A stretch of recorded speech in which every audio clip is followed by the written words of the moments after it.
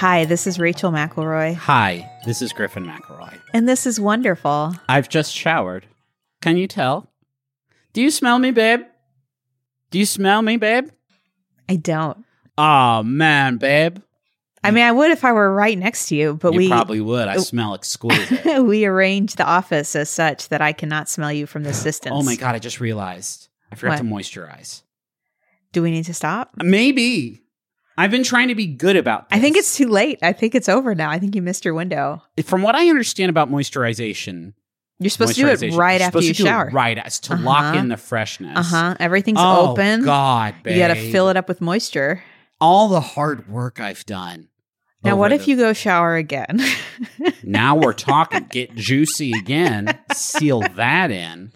Of course, then you'll be double dry, and so you'll need to double moisturize. Double moisturize. And then I can do that. You'll be slippery. I can do that. And you might fall and hurt yourself. Probably. That's my concern. I'll probably, yeah. I need to get you some gripper socks like we have for Gus, you know, with little treads on the bottom. That would be huge for me, actually. I feel like I have at times owned gripper socks in my life, and there's a sense of security that comes along. I mean, they give them to you at trampoline parks. Hospitals. And hospitals. Those are the two big ones. Those are the slipperiest places. To just know, I've got a lot that could and will go wrong today. But doing a slip in the kitchen on the hardwood floors is no longer one of those possibilities because of the gripper socks. I could also just wear shoes all the time. Become a real sneakerhead. No, because you know we don't wear shoes in the house, Griffin. That's true. You are wearing slippies right now, which feels like a cheat code. Well, these don't go out. They don't go outside. I guess they don't. Although sometimes they do when I have to bring the trash can out. Yeah, or a son goes wayward. Sometimes a son will just fucking go. Gus is at the point now where he has a fair amount of language skills, but there's also some habits, and one of them is just leading us to the door. Yeah. As if and now we're going outside. I've determined our plans for now. Yeah, we've established a pretty bad pattern with him of thinking that he is the one that is in charge of our sort of daily direction. The outside thing gets me so excited, though. Yeah. Because I think I have a deep fear about our children just surrendering to the indoors at a very young age. And so when they want to go outside, I will drop everything and be like, yes, let us go outside, if only but a minute. I'm sure they will make that decision eventually. But because we certainly made the decision to be inside. You say that, but I was much more of an outdoor kid, I think, than you. Yeah, I mean, you went to art camp and stuff. Yeah, I was outdoors. Outside. Like every summer, I was outdoors all the time. Yeah. I mean, I was too, man. I went to church camp, and sometimes we did like capture the flag and stuff. So only we called it capture the Bible, and we would hide our Bible, not somewhere dirty, because you're not supposed to do that. Anyway, and then a team would run with it across a field, and you'd have to try and tackle them. Yeah. That's basically it. It sounds weird, actually, when someone who didn't do it says it. Like, I feel like you're not giving it a fair shake, maybe. This is wonderful. It's a show we talk about things we like that is good and we do like them. Oh, did we start the show? And this is, this week, we're going to start things off a little differently by doing a small wonder. And maybe you could start us off by doing your small wonder, or I could start us off by doing a small wonder. And that's what's going to happen now. I'm going to say something that's going to make me sound like a real jock. Oh, shit. I, when it comes to hand weights. Here we go. Here we go. Let me get comfortable. I really like the kettlebell. Yeah. And I think it's because it seems more fun to me. And it seems like more of a toy than a hand weight. Oh, yeah. I'm always playing with these things. I can't stop myself. They're like Funko Pops. The reason I would never go under the label of jock is that I have not consistently incorporated fitness into my life ever. But when I do approach a weight, yeah, I like it to be a kettlebell. You watch a lot of sports. We watch a lot of sports. Just hockey. We watch a lot of sport. Sport, period, yes. And you have thoughts about kettlebells. Babe, lean into it. You know? I have never possessed a protein powder. I feel like that's the final frontier. What's stopping you? Nothing. Going to the store and buying the protein powder is the only gate between you and your destiny. I'm going to say the Great Wolf Lodge. We had our first Great Wolf Lodge experience this past weekend. If you don't know what that is, it is a chain of resort feels.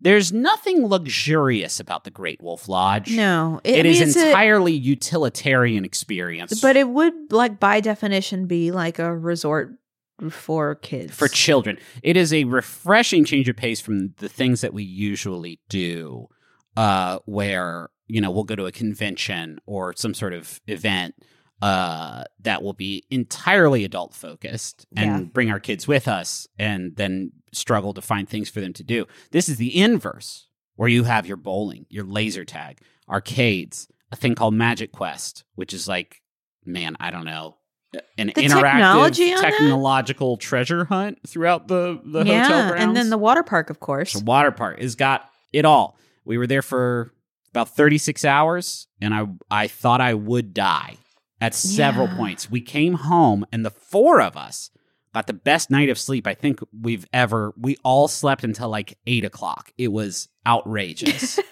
I think I was trying to figure out, like, Disney is obviously much larger. Sure. Why am I more tired than I am at Disney? And I think it's just because Disney, by nature of rides, you are sitting occasionally. Or standing still. Another feature of Disney World. Great Wolf Lodge, no always sitting. On the move. I got very excited in the arcade there. Of course, with a almost 2-year-old, it's very easy to just sit in front of an arcade machine and never pay any money. And there was one, like a Space Invaders. I forget what it's called, but it's, I mean, it's just basically like a chair in front of Space Invaders. And Gus really liked it. And so I got to sit for minutes at a time. Yeah. It was huge for us. It was a fun time, though. It wore us out, but it was fun. It delighted the children, and it takes a mental load off to not have to struggle to like think of things to do, to like keep your kids active and entertained and stuff. Things to do is like 80% of the reason we moved to this city. That's true. You know, like this is very important to us. That's true. You go first this week, I believe. Yes. So it's funny that you mentioned your smell. Okay. Are you going to talk about my smell? Is your topic my smell? No. I would love to hear you sort of put words. You put your poet's tongue to my body. Wow. That one. I want to give space around that. Can we just sit in silence for a while? Acknowledge and give that the space it needs? And give it a little grace, maybe even. What's your subject this week? It is olfactometers. This is cool. It is like a device to measure smell. This is sci-fi? This is real. Is Gene Roddenberry sort of... I'm going to show you a picture. Hollow projector. It better look like a fucking nose. Well, no. Well, okay. It's like a telescope for your nose. It's like an elephant telescope. A telephantoscope. An elephant scope. No, that just sounds like telescope. A scope for elephants. Yeah, I don't think that portmanteau's in there. You would think it's deceptive. You think there's a great portmanteau there, but there's really not. So I'm going to take you on the journey that I went on. Teleskinned? No. Sorry, go ahead. So this morning, Griffin was complaining a lot about the bad smell that our son made in his diaper. With his butt. And then he lit a candle, very fragrant, but very in the Christmassy candle. Positive direction, I think. I like that candle. It's very balsam forward, is what I'll say. Yeah, it definitely does smell like several months ago in our house right now. And then I decided I was going to make like a Thai peanut sauce, like chicken thing for dinner in our crock pot. And I realized like my morning has been full of smells. Very fragrant. I wonder what you say this. You were not there for. I wasn't. And let me just say, I'm sorry you were alone. I've been interfacing with diapers for 6 years now. This one was special. This was a especially bad one. I don't want people to hear you say Griffin smelled the diaper and got scared. This one was bad. It was basically the first thing you said to me when I came down this morning. I wanted you to share it with me because you had missed the inciting event. You just came downstairs. You were like, is it Christmas? But you didn't have to be there for the un-Christmas that happened. Yeah. So anyway, I was thinking about smell. Okay. And then I was thinking about like what is the science of smell? And I'm not really interested, I think, in how humans smell. I'm more interested in like the science around determining smell, and whether or not there's like a whole field behind it. And of course there is. Yeah. The thing I found first though was the St. Croix Sensory Descriptor Wheel, which was published in 2002.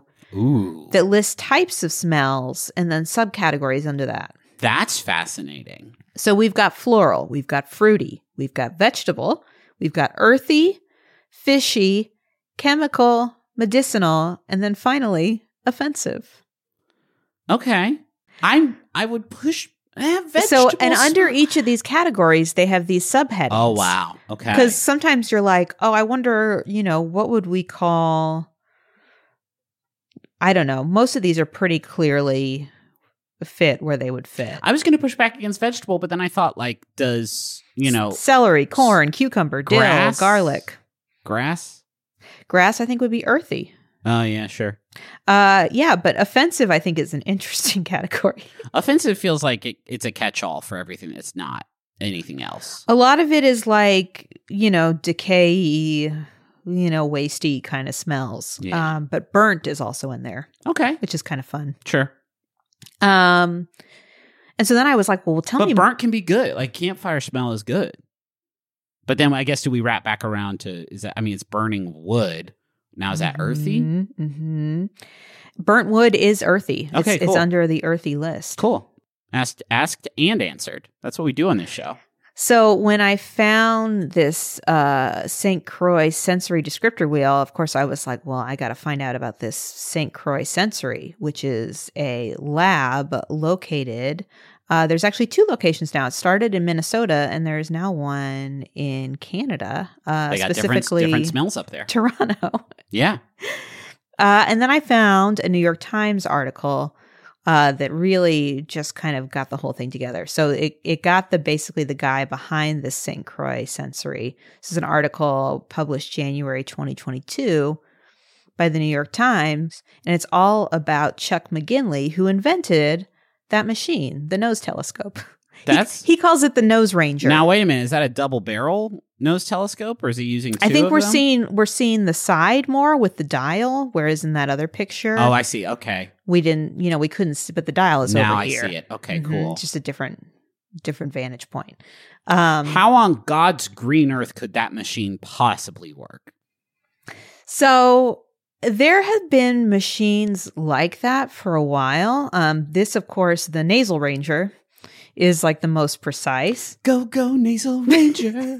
I need the Nasal Ranger to come fucking morph my shit. Olfactometers were invented more than a century ago. That's okay. I can't believe that this thing exists, let alone has existed for over 10 decades.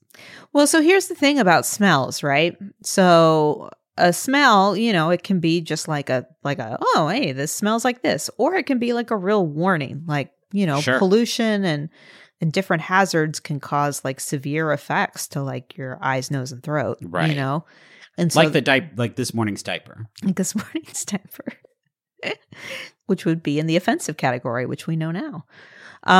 But this guy, Chuck McGinley, got started. It's actually interesting. So a lot of this falls under the vantage point of like environmental protection. And so he got connected to it through the Minnesota Pollution Control Agency. Before that, he was at 3M, and he was involved with the creation of scratch and sniff technology. That's amazing. He said he had a very small part. He was very quick to like say in the interview, it was not me. I was not the guy, but that's where I came from. Okay. I respect that. Mm-hmm. So he, in the interview in the New York Times, he talked about moving to the Minnesota Pollution Control Agency and kind of talking about his experience. And the interviewer for him in this position at the time says, the odor position pays more. That's cool. That's not what I would want to be called. So he was hired as part of the agency's odor inspection team. This feels like some real blue collar comedy tour, like a bit. You know what I mean? Federal odor inspector. Yeah. Mm-hmm. I could see Lawrence the Cable Gentleman being like, yeah, my wife is a odor inspector, but not by choice. That's really good, honey. I tapped into something there. So Chuck and his son Mike are in charge of this lab, St. Croix Sensory, and they initially it was all around pollution. Their clients were largely like sewage treatment plants, people who were concerned basically about putting out smells into the world. Yeah, but now they have taken on some fun tasks, including testing work for food and consumer goods, as well as recipes for immersive theater troupes and museums. Cool. So some of the examples, for a local theater production, he created 22 smells, including one to mimic an old woman's apartment. So a real 4DX experience in live theater. The other example, when a detergent company wanted to test the smell of freshly laundered towels that had previously been mildew, it couldn't spend 6 months waiting for towels to mildew, so Mike developed a mold smell. They couldn't wait 6 months. How urgent was this? I mean, I guess you don't just keep mildew. I mean, when you invest your resources, you're going to pay a bunch of people to sit around for 6 months and wait for a towel to mold? Well, no, I wouldn't have a full-time mildew watcher. But these are salaried employees who've got nothing to do. Yeah, that's fair. This one's interesting. A group was hired to, they were trained to categorize and to describe smells. So like what I was telling you, floral, earthy, whatever. And then they conducted a test for a cat litter brand. So they worked in a room lined with stainless steel boxes, each with a small hole designed for nasal masks, which is another invention that this McGinley guy made. And inside the boxes were different litter formations and a control, which was sand, all freshly deposited with urine and poop. Oh, it's the worst room. That they had sourced from feline-owning friends. I heard about this. It's the worst room. The worst room. They were trying to figure out what's the worst room we could make. And then someone was like, what if we made a room that was just cat litter that had different pees and poops in it all over it? And it won the prize. So these people had to go through and deeply smell. Worst job. Mm-hmm. Worst job, worst room. Yeah. But I'm glad someone's doing it, I guess. Okay, so the way the Nasal Ranger works is it quantifies the perceived odor level as dilutions to threshold. This is determined as the number of dilution needed to make the ambient air odor just detectable. So they start out at kind of the highest level, and then they like dial this thing to a point, and then they measure how long that dial is to determine. So it measures the power of the stink. Interesting. Yes. Okay, that kind of makes sense to me. I thought it made it so you could smell far away stinks better. But it sounds like it's more a measurement of atmospheric non-stink to stink. Yeah, there's a video online, and I showed you a still from that video, and the woman is explaining how to use it. And basically, she's like, we come out to the site, and we just smell what we can smell normally. And then we put up the Nasal Ranger, and we start at like a 60, and then just dial until we get to where it disappears. That's fascinating. Mm-hmm. It's everything you've said today has been fascinating so far. I know. I feel like I knew about some of this just from my brother's inexplicable obsession with fragrance. Yeah. And the fragrance market. This was recently featured on Stephen Colbert. Apparently a location, I can't remember where, had enlisted the services of this lab and the Nasal Ranger because they were trying to detect like marijuana like fields. Okay. So they were trying to figure out where they were, and they wanted to use the Nasal Ranger to like pinpoint it. That's fascinating. That's fascinating. I could think of about 1 million more fun ways of using a machine like this, but I suppose, do with it what you will. Mm-hmm. How do I get my hands on one of these things? So they're like $3,400. That worth it? Sure. Okay. I mean, you can go to the website, I think, get hooked up. Okay. Well, if you see a transaction in our bank account for Stinkonomics Incorporated for $3,400, you will know what that is for. And then you'll see me using it. That'll probably be an even more sort of explicit clue that I've purchased a stinkometer. I forget what it's called. Nasal Ranger.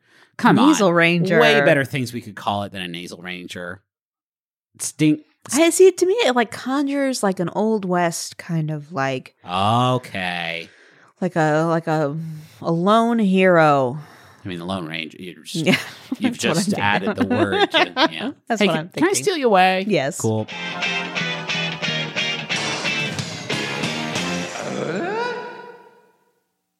It can be intimidating trying to roll with the console cowboys in cyberspace. There's always the worry that maybe they know something that you don't vis-a-vis website design or website functionality, and you think that I could never be that. I could never be among their illustrious ranks. Griffin, if I wanted to build a website where I ranked my favorite episodes of Ghost Rider, would I be able to do that? Well, first of all, it would be the same list as everybody else's with the Julia Stiles episode at the top. But yes, you can do that with Squarespace. It's the all-in-one platform for building your brand and growing your business online. Every Squarespace website and online store comes with a suite of integrated features and useful guides that help maximize prominence among search results. Do you want to have special functionality, like maybe a members-only VIP club section of your website? You can do that. Do you want to sell stuff? Yeah, you can do that too. Do you want to have an online scheduler so that people you can sell your time? Yeah, you can do that also. Anything is possible. That's for the commercial, the Super Bowl commercial they had. That was my voice yelling anything is possible in the background. Yeah, not a lot of people know that. Hey, head to squarespace.com/wonderfulpod for a free trial. And when you're ready to launch, use offer code WonderfulPod to save 10% off your first purchase of a website or domain. Griffin? Yeah. You know what's a shame? What? Is that when you order meals to be delivered to you, they can only be for dinner. That's true because of the law. But wait, what's this coming across our desk? The law is different now? It's Factor. These rebels are operating outside the boundaries of food law. Factor has breakfast. They have midday bites. They have smoothies. There's lots of stuff you can get with Factor. What other things can you get with Factor? Well, I'm looking at this menu right now. They got a lot of tasty little options for you. I'm talking about artichoke and spinach chicken with roasted zucchini and tomato butter. Did you even know that butter could be tomato? Not me. Shredded chicken and loaded mashed taters with, I changed the word. They say potatoes, but I said taters, precious. With mushroom gravy, smoked cheddar, bacon, and Parmesan broccoli. This menu is out of sight, and my mouth is just watering looking at these glossy JPEGs of tasty food. So head to factormeals.com/wonderful50 and use code wonderful50 to get 50% off. That's code wonderful50 at factormeals.com/wonderful50 to get 50% off. Since the dawn of time, man has dreamed of bringing life back from the dead. From Orpheus and Eurydice to Frankenstein's monster, resurrection has long been merely the stuff of myth, fiction, and fairy tale. Until now. Actually, we still can't bring people back from the dead. That would be crazy, but the Dead Pilot Society podcast has found a way to resurrect great dead comedy pilots from Hollywood's finest writers. Every month, Dead Pilot Society brings you a reading of a comedy pilot that was sold and developed but never produced, performed by the funniest actors from film and television. How does Dead Pilot Society achieve this miracle? The answer can only be found at MaximumFun.org.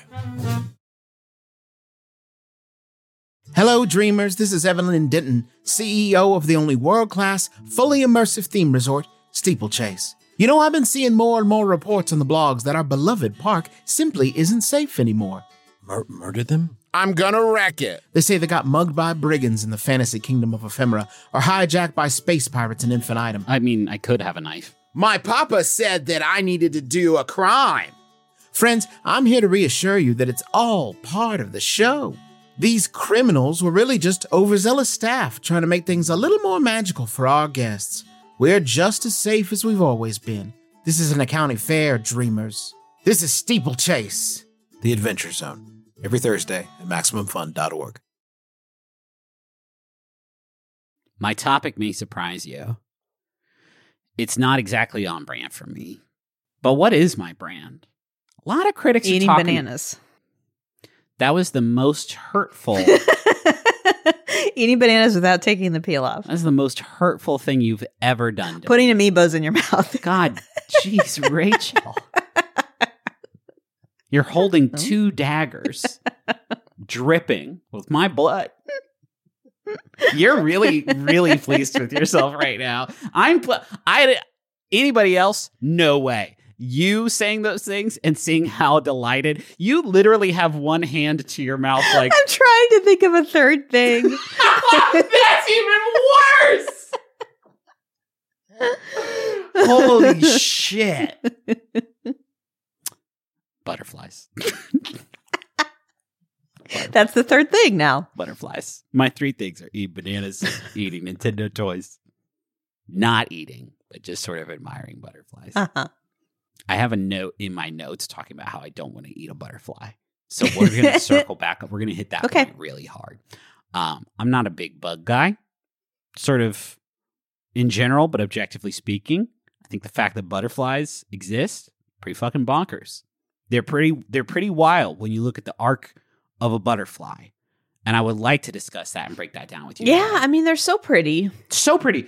You're just walking around and then all of a sudden there's just like a little stained glass monster just hovering by you. There are a lot of bugs that fly, but most of them are not pretty. Yeah, right? Like most, I'm sure all bugs are beautiful in the Lord's eyes, but a lot of them leave a lot of opportunity on the table, sort of aesthetically speaking. But butterflies are living their best lives every day. I'm just picturing you rating bugs like hot or not. I could do that for sure. I don't know anything about bugs, but I know what I like. And I like butterflies. And let me say, a lot of people who love butterflies and talk about how much they love butterflies also hate moths.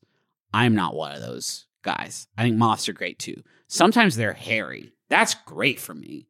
A big, fat, hairy moth. Cute. I love all that. Yeah, and moths have patterns too, Sure. you know? Like, that's exciting. Sure. But today we're going to mostly be focusing on butterflies. They've been around for 200 million years or so. We've got fossil data sort of tracking them back that far. They actually did evolve from moths. They just got a big glow up, I guess. There's some 18,500 species of butterflies, which is a lot, and they're on every continent except Antarctica, because that would be a very cold butterfly. They are polymorphic, which means that it means that animals within the same sort of subset or species can look dramatically different, can have all of these different sort of markings, like leopards and, any other number of patterned animals like that. Their patterns can be camouflage or they can be aposematic, which means they look poisonous or otherwise sort of threatening to an animal, which makes you not want to eat it. And on that note, I will say butterflies are crushing it in that regard. I've never seen a butterfly and been like, yum. What's an insect that you have seen and thought, yum? I mean, I have eaten an insect before, once at the Cincinnati Zoo on a church trip. Oh, did you have like a grasshopper or something? It was like a tiny little mealworm sort of experience. Whoa. Tiny one, not like a grub. It wasn't wiggling. I think I've eaten a cricket too. Yeah, I've had crickets before. Yeah, it's whatever. They're migratory. Everybody knows that, right? But I didn't understand it. I imagine a lot of people don't either, just how migratory they are. Because you hear about the monarch butterfly, right? Monarch butterfly, originally native to North America, has ended up in other parts of the world for the past couple hundred years. And folks aren't 100% sure. Either a big wind got a butterfly all the way over to, Europe and Asia and Africa, or, they ended up on a boat, which must have been pretty disorienting. That seems more likely. The monarch butterfly, they travel coast to coast. They can travel up to 3,000 miles to reach warmer climates before the winter strikes. But the British painted lady butterfly performs a migration that spans 9,000 miles round trip.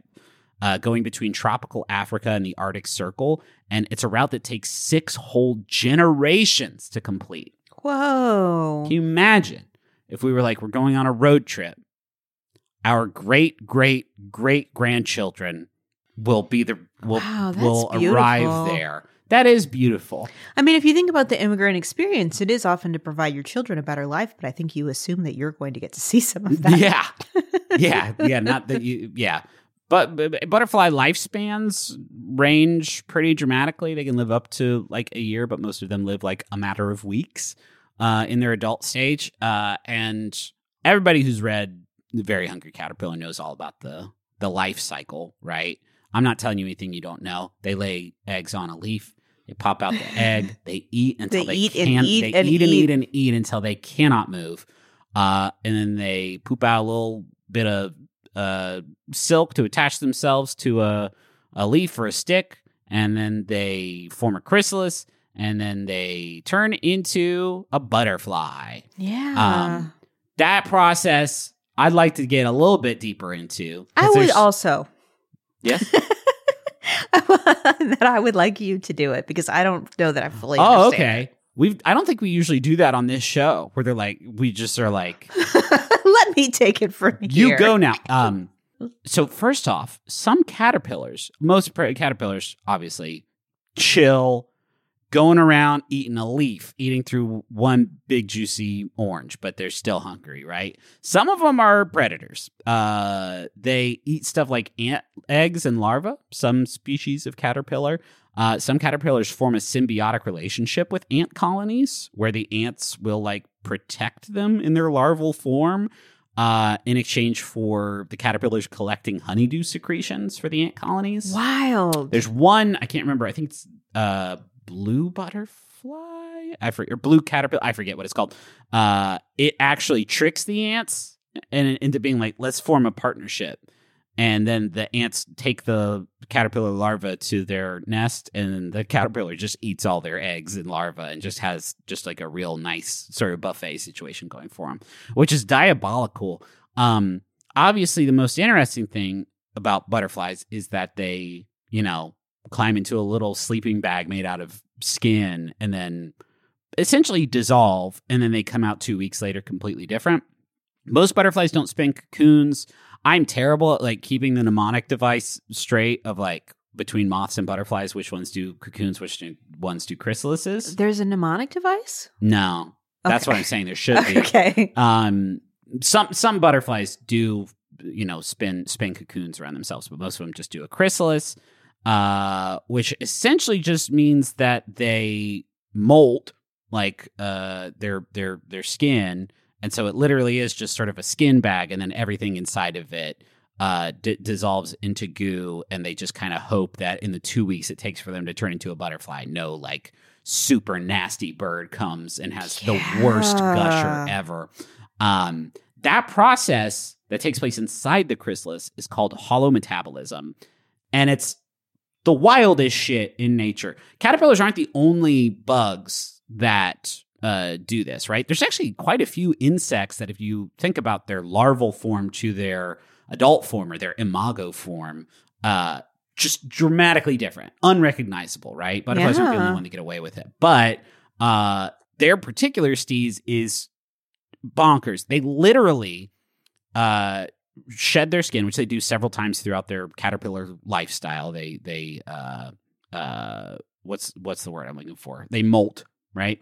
And then while they're sort of inside of their own skin, they digest themselves using the same juices that they use to eat and process food. Okay. And then they turn their body into a bunch of what are called imaginal cells, which sounds very, very frivolous and delightful. Imaginal cells are basically cells that can be repurposed into anything, right? They can be, you could have your antenna that you dissolve down that could turn out to be part of a wing because it turns into this sort of free form building block cell that can be repurposed. How have we not harnessed this technology to like cure cancer? Doesn't it seem like we should become big butterfly men? Okay, over that. Yeah, of course that. Curing cancer, obviously an important sort of target for humanity. To be able to start as one cell and turn into any kind of cell you want. It's wild. Yeah. And for a long time, we didn't know like sort of how it worked. And we still don't exactly know, but basically there's like a deep genome, like deeply, deeply embedded inside the caterpillar that once it's just this bag of free-form unassigned cells, they start to cluster together into these, various systems that the genome kind of recognizes and then kind of like, takes the wheel from there after it reaches a certain tipping point. That whole time that this holometabolism is happening inside of the chrysalis, the caterpillar's immune system is fighting it. Whoa. The caterpillar's immune system is like, I don't know what the fuck is going on in here, but this is not a caterpillar. I am 100. I have one job here, and it's to make sure that the caterpillar is a caterpillar. And it feels like something pretty fishy is going on around here. But then eventually, this genome sort of starts to weave these different systems together, and then the butterfly takes over. And I have so many more questions now as a result of this segment. Like, how does a caterpillar know when it is supposed to become a butterfly? This is like so many things, it is instinct, right? It's like it's embedded in make a skin bag for myself. Well, literally, they are driven by appetite to eat and eat and eat and eat and eat and grow because they have to, or else they'll die. And then does the skin bag just start forming around them without even them doing anything? No, because they have to post up, right?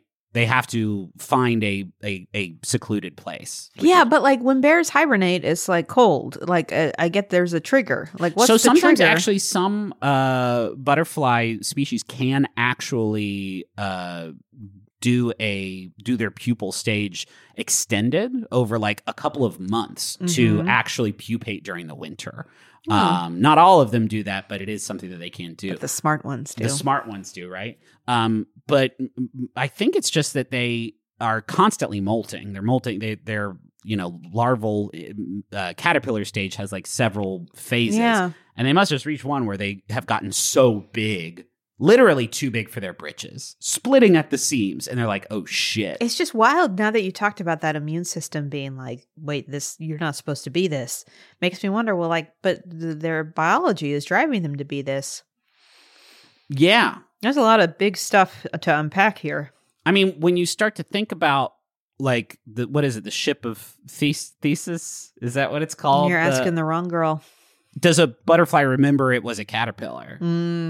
If its fucking brain got digested and then turned into a butterfly butt, like, is it capable of being like, oh, damn, I should hit up Tony. We used to chop it up when we were caterpillar. Are they like, this butterfly form's okay, but I think I actually liked being a caterpillar better. Yeah, I don't know that wisdom. Can we bring a butterfly into the studio to ask some questions? I'm literally looking this up like as we speak. Yeah, it's not like completely known how much butterflies, if anything, can remember their caterpillar lives. A lot of it is, some of the sort of instinct stuff. They did a test. Let's see. Researchers at Georgetown University actually did a test where they trained caterpillars to dislike the smell of ethyl acetate. And then they sort of trained them to avoid the smell, and then they transformed into it was actually moths, and most of them still remembered to stay away from the ethyl acetate. That's a fascinating. I seriously thought they were like showing themselves like pictures. Like, remember this guy? This is your dad. How could you forget? No, right? Like, you talk about memory is such an abstract thing. Yeah. Right? I'm picturing them like putting little mirrors in front of them every day. And right. Then one day they look in the mirror and they're like, wait, what? I don't know. We get it. When you consider this sort of whole process through a human lens, it is horrifying. Which I think is maybe part of the reason why we're so fascinated with them. Partially because they look so cool, but also partially because they literally they break down at this cellular level and then turn into something completely. It's not like an direct evolutionary process where you're like, oh, that antenna just turned into a bigger antenna. Yeah. That's the thing. Like, humans transform obviously through our lifetime, and like times like puberty are pretty big, crazy, weird times, but we still look like people at the end of it, Yeah. Ship of Theseus is what I was trying to remember. It's the thing where if you take a ship and then you replace it board by board until it's completely new parts, it's still the same ship, right? I don't know. I don't mean to start a sort of existential nosedive with this segment. Yeah, right. I don't get that when I look at butterflies. But at the same time, I don't know. It is kind of hard to avoid, and it is kind of like rad, right? That we have all of these preconceived notions of like what it means to exist and to have form and function, and then butterflies just sort of aren't as concerned with all of that. Well, and it's always been used as this like symbol of like, you know, kind of like becoming the most beautiful version of yourself. No, you know? It's melting. Yes, you're my butterfly sugar baby. Do you know what you're saying right now when you say that? It's more like when somebody blossoms into a more attractive version of themselves, a lot of times people will say like, oh, the caterpillar became the butterfly. But even that's not, it would be like if I went on a retreat, a solo, monastic, cloistered mission, just me, and then I came back and I was a bicycle. My human cells. I get nervous because I'd see you eating a lot, and I'd be like, I wonder what's going on. I wonder what's going on. And then I'd be like, hey, I got to go up to a mountain, the Smoky Mountains. Oh, man. And you came back a bicycle, and you might not even remember me. No, probably not. That's sad. Unless you start training me now to be afraid of your smell. It's beautiful. Anyway, butterflies are fucking cool. I think, you know, I'm not going around looking at pictures of butterflies all the time. But when I think about how all of the sort of idiosyncratic ways that they live, it's endlessly fascinating to me. And I was happy to learn more about them. Yeah, that's cool. So that's it for this show. Very science. I know. Very science one, this one. I know. We probably said a lot of wrong things. Oh, for sure. Yeah. But they felt right enough to me. Yeah, I mean, you know, and this is like reading Rainbow. Like, you don't have to take my word for it. Like, oh, that's good. Like, go look it up. Thanks to Bowen and Augustus for the use of our theme song, Money Won't Pay. You can find a link to that in the episode description. Thank you to the Maximum Fun Network for having us on the network.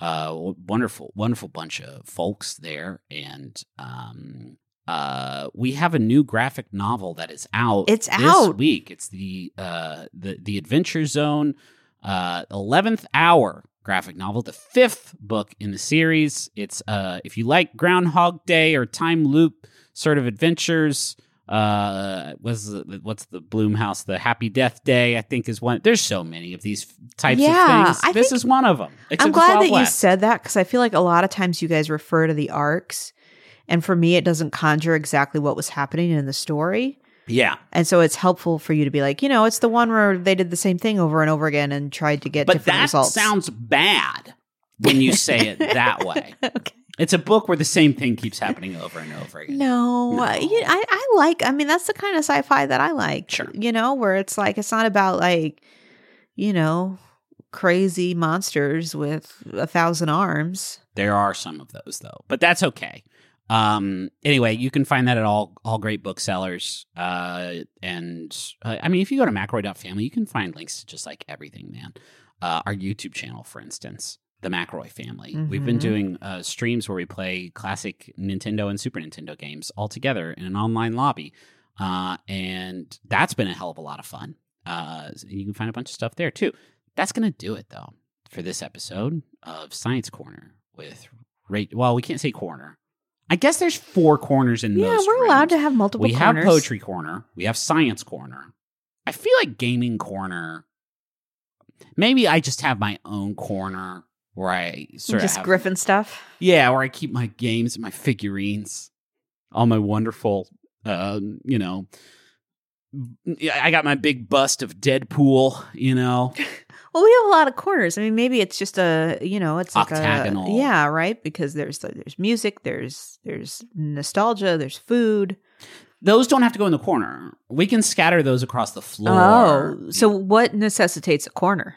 I think it's a place you go and you have to be in a certain headspace for it. Okay, that's good. When you come to Science Corner, we put on our science hats and put away childish jokes and teach. Become teachers. Yeah. That's interesting. Most noble profession. And then when we do Poetry Corner, you kind of do that, but I just kind of sit there and I'm the pupil. I'm in my pupil stage. When you read poetry to me, I turn into a flesh bag of unassigned cells, but I come out the other end, beautiful butterfly. Every time? Yeah, it's really exhausting. Yeah. Goodbye.